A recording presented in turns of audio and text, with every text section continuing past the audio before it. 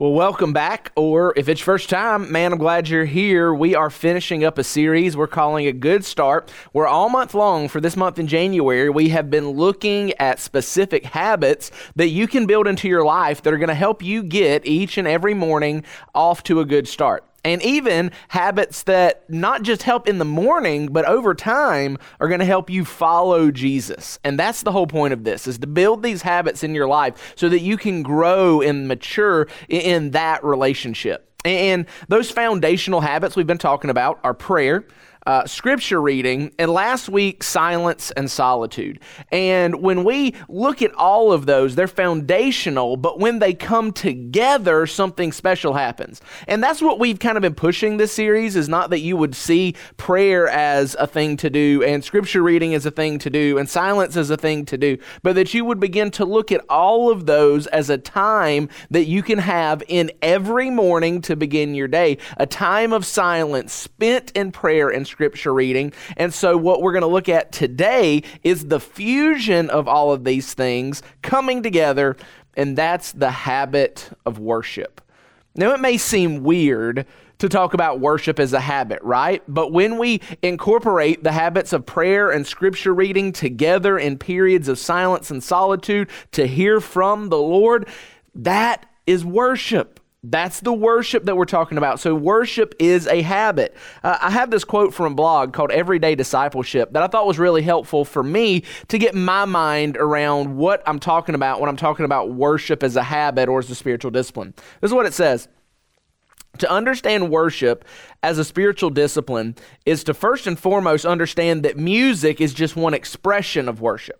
All too often we associate the songs we sing on Sunday with worship, and all too rarely do we stop to think about what worship truly is all about. It is also important to remember that we as humans can and do worship many things, including other gods. As a result, it is important for us, as we talk about worship as a spiritual discipline, to always remember the object of our worship, Jesus Christ, matters.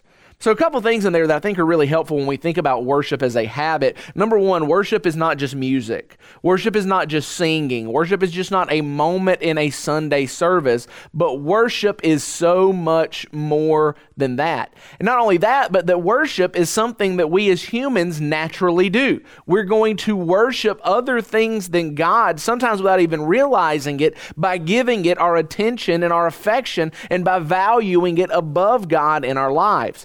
And so when we begin to understand worship in a more encompassing way, it helps us see the importance of building worship as a habit into our life, specifically worship that is directed toward Jesus.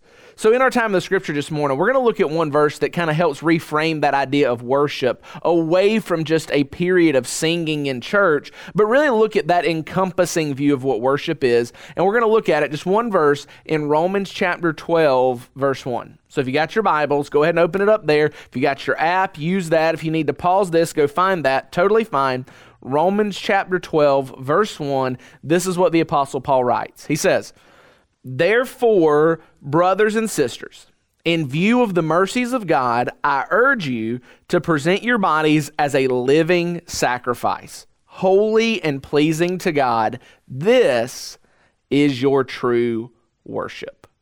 Now, this verse is probably a verse that if you've been around church for a long time, you've heard before. And I think the reason we come to this verse so often is it does help us reframe this idea of worship. It's more than singing. It's more than a time of music in our church services. But what Paul says here is that worship is presenting our bodies as a living sacrifice to God. That's what worship is. But even more than that, we get a better understanding of this when we look at where this verse comes in the book of Romans. What I mean by that is this. Romans is one of the most theologically rich books that we have in our Bible. It does such a fantastic job of shaping our understanding of the gospel that every believer needs to spend significant time in the book of Romans. And what you'll find if you do that is from Romans chapter 1 to Romans chapter 11, Paul lays out the richness and depth of the gospel, who Jesus is, what he's done, what it means to be forgiven, what it means to be adopted into God's family, what his Spirit does on our behalf. Nothing can separate us. All of these things. And so in Romans chapter 12, verse 1, after he's covered all of that, Paul says, therefore, because of all of these things, in view of the mercies of God that we just covered in those 11 chapters, it is your reasonable service to worship. It is your reasonable service to present your bodies as a living sacrifice. Now that idea, reasonable service, is not exactly how the CSB translates this, but you're going to see a lot of different translations for the specific wording in Romans chapter 12, verse 1, if you're looking at other Bibles. But the heart behind it, the idea behind it, is made plain by a early pastor named John Knox. This is what he says: worship is what is due from us as rational creatures. So what he's saying is this: when you understand who God is, when you understand all that God has done, worship is our rational response to God. In view of everything that he's done, it is entirely fitting that we give ourselves as a living sacrifice to him. And that idea of a living sacrifice is kind of cool, right? Because what Paul is doing is he is reshaping the idea of sacrifice that we find in the Old Testament. If you look in the Old Testament, maybe the most picturesque sacrifice would be when a lamb was slaughtered, and then that lamb's body was placed on an altar, and it would be lit on fire, and the fire would consume it, and that would be an offering to God. But here, what Paul's doing is taking that idea of a dead sacrifice and flipping it on its head. Now it's a living sacrifice. So unlike the Old Testament sacrifice that was put on an altar and consumed by fire, the sacrifice of our lives are placed on the altar and brought to life by the fire and power of the Spirit in our life. So we lay down who we are. Our old self is dead, and now we are brought to new life in Jesus. That is a living sacrifice. And so I think when we kind of understand this, it all goes together to help us reshape our understanding of worship. So what I want to do in our time together right now is just kind of help reshape your understanding of worship. Number one, I want to talk about the priority of worship. See, one thing that you have to understand, like Knox said, is worship is our rational response as human beings to who God is and what he's done. But more than that, worship is God's call on the life of every single one of us. Okay, if you've ever wondered if God has a will for your life, he does. It's worship. If you ever wondered if God ever has something he desires from you, he does. It's worship. If you've ever wondered if God has a direction for you to go in your life, he does. It must include worship. Worship is God's call on our lives. It is our purpose. It is his plan. We are made to worship. Now, at the Orchard, we talk a lot about our mission to impact lostness, that we want to move the needle on people who are going to spend eternity with Jesus here in the North Central Florida area. And so we talk a lot about mission, we talk a lot about evangelism, we talk a lot about impacting lostness, but that is not done in such a way that we want to put worship in the back seat. Matter of fact, I love how Pastor John Piper puts it. John Piper says, missions is not the ultimate goal of the church. Worship is. Missions exist because worship doesn't. So our mission at the Orchard exists only because there are people still out there in our family who are our friends, people we work with, people we go to school with, people that we see at the ball fields. There are people who don't experience true worship, having been changed by Jesus and brought to new life in him. And so that's why our mission exists, so that they with us can worship Jesus. And that takes us to the second thing, not just the priority of worship, but the object of our worship, right? Because when we're talking about worship, we're not just talking about a general thing. We're talking about worship that is due to God, worship that we give to Jesus. Worship is directed somewhere, right? We have an object of our worship. Our worship is to God as a response for who he is and what he's done. Now, this is very important, right? Because I'm going to slow down here. It seems to me like although that should be very elementary when it comes to worship, it's something that we often take for granted and accidentally lose. See, worship is not just a celebration of an experiential emotional high. Worship is not just the warm fuzzies you get when the lights hit just right and the musicians are doing a great job and the singers are on key and you're in this room with a bunch of people and you get these warm fuzzies. That's not worship. Now, worship can include that, but that's not just what worship is. See, worship above all is a directed response to Jesus. Worship cannot end with us. Worship is not about us. Worship has to move beyond us to Jesus. We do not worship our worship. And I think sometimes I see us kind of fall into that we worship the experience, that we leave there saying, worship was so good. Worship's not good. God is good. It is good to worship, you know? It's kind of that same idea, and we've talked about this before at the Orchard, of having faith in our faith. Look, it's not the amount of our worship. It's not the strength of our worship. It's not the size of our faith. It is the object that is important. And that object is Jesus. Worship is not just some event. It is a response. Now, in fairness, worship is grounded in an event, but the event that our worship is grounded in is the death, burial, and resurrection of Jesus, because Jesus is the object of our worship. So then, the next thing is the act of our worship. If worship is directed toward Jesus, then what is that? Well, worship is very literally our act of ascribing worth or value to Jesus. Okay? Now this is important. If you look at, and we won't, but if you look at the Latin word for worship, it comes from the idea of ascribing value to something, right? When we give something value. And so when we worship, we are ascribing value to Jesus for who he is and what he's done. And we do that through our words, we do that through our time, we do that through our attention, we do that through our affection, we do that through our energy. We worship by valuing Jesus above all else. But the problem is, a lot of times the way that we value Jesus is not by valuing him above all else, it's by valuing him to get something else. And what I mean is there's two different kinds of value. There is a functional value that we give things and an intrinsic value that we give things. Now, the functional value we give things would be something like, you value your phone charger. Not because it has inherently a ton of intrinsic value, but without the value of your phone charger, you can't use your phone, right? It has to be charged. So there's a functional value there. I'm afraid what happens a lot of time is that we don't worship Jesus because of the intrinsic value of who he is and what he's done for us already, but we worship Jesus in order to use him to get something else.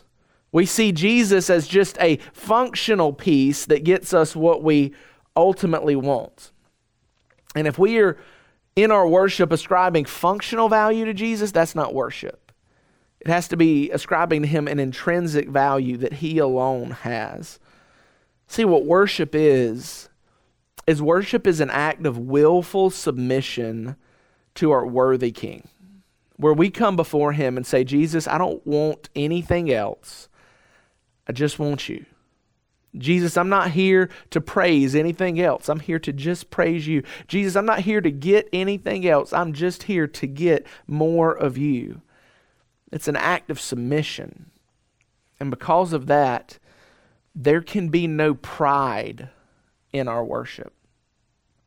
I think so often there is pride that really does creep in. And I'm not just talking about pride on the stage. Look, that's a thing. But I'm talking about pride even in the seats of churches we worship. There are some who, when they worship so expressively and over the top, and they do it at the very front so that everybody looks at them and says, wow, look at how they worship. And it's all about pride.